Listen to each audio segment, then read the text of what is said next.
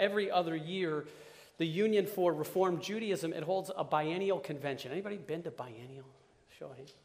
Oh, okay. Well, we got to send more folks. It's truly, it's just not to be believed. Alan will fill you in later. But this year, just a few weeks back, biennial was held in my hometown of Chicago.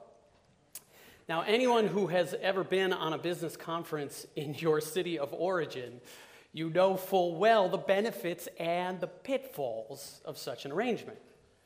Now, my parents are in the burbs, and so the first 2 nights were spent in my old hood, in my old room, with my parents shuffling around downstairs just as if time were standing still.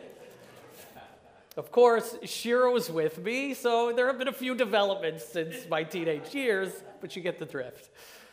Some other developments that are probably more jarring for me, more so than for my brother, who's still in Chicago and he sees my parents regularly. These developments are that my father, he doesn't get around so well these days. Really on any surface that isn't ruler flat and paved and finished. And my mother's memory is not what it once was, but since I'm standing here under the commandments over our ark, I want to plead the 5th commandment and be very mindful of the directive to honor your father and your mother, so I won't prattle on about the indignities of aging, as it were. Suffice to say, it was an amazing conference, and even though the trip home was a bit fraught, it was an important homecoming for me and for my parents.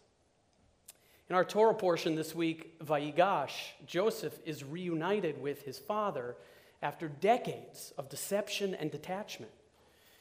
It's a homecoming of sorts, although in the Torah's case, the father leaves his home to come live in a foreign land with his long-lost son. Now, a few weeks ago, we learned just how damaging sibling relationships can be, especially if parents play favorites. More often than not, our Torah gives us bad examples of human behavior from which we might learn. But this week, in the dramatic reunion of Joseph and his father Jacob, we learn about the truly important things in life.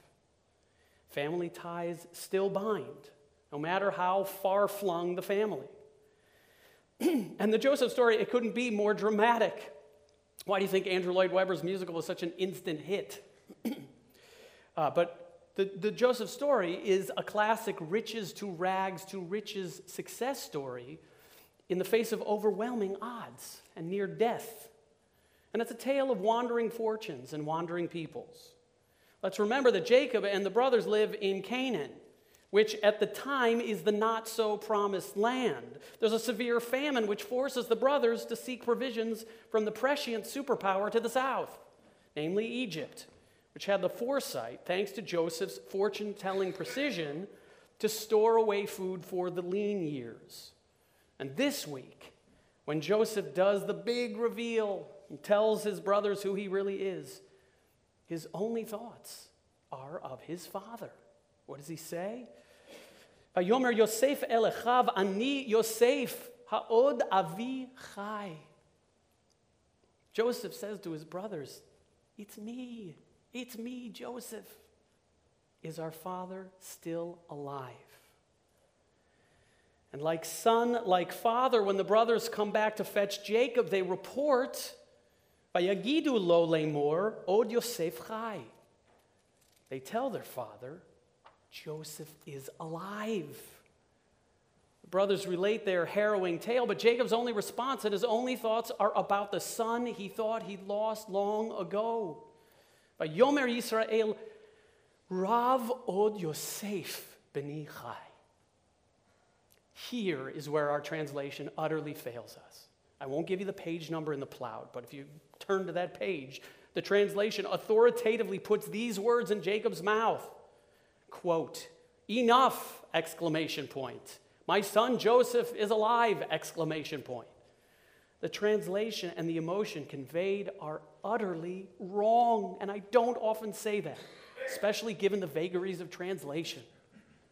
This translation imbues Jacob with an indignant strength when the Hebrew really conveys the opposite.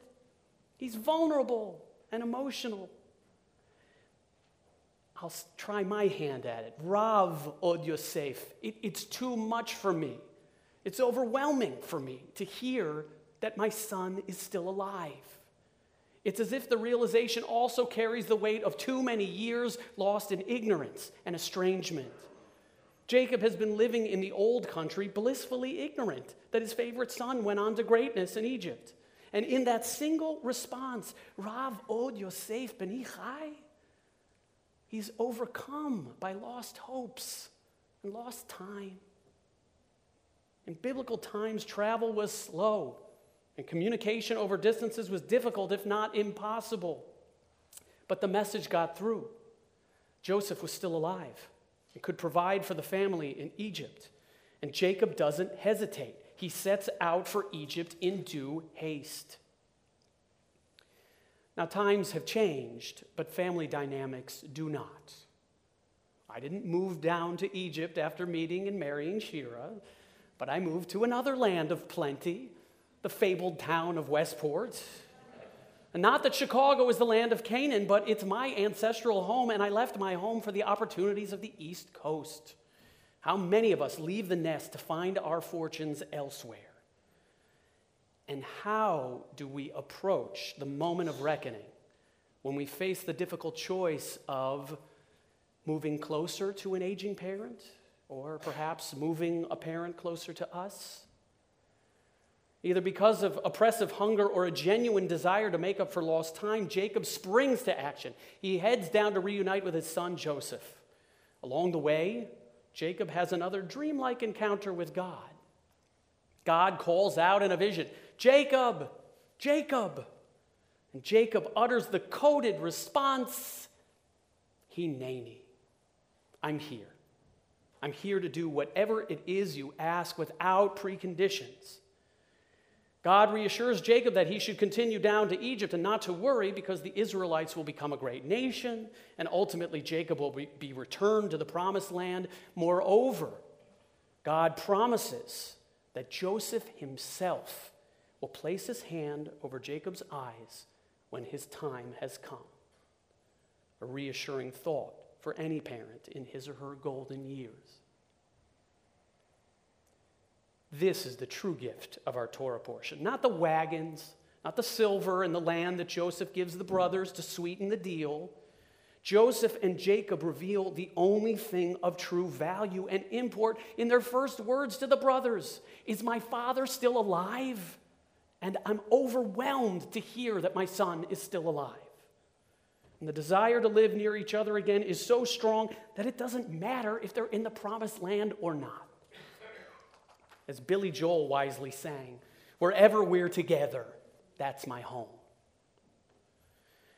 This is a message that blares out from the parchment of the Torah in these first days of 2020, louder and as relevant as ever. I gave my parents an Amazon device with a screen so that we can drop in on our respective kitchens any time of day. Be careful what you wish for. But it's so simple that my 5-year-olds can do it by themselves. And my parents say that it's the greatest gift we ever got them. And in a certain way, technology has brought us closer together than ever. But to imply that a 5-inch window into my parents' world in Chicago or our kitchen in Westport could somehow replace a hug, a kiss, or as my father would say, a pachentuchis, this misses the very thing that humans have required since the age of humanity: physical contact and affection. Direct physical contact. I can't smell my mother's kitchen soup through our video chat any more than our boys can feel my father's fingers as he reaches for the tickle bone.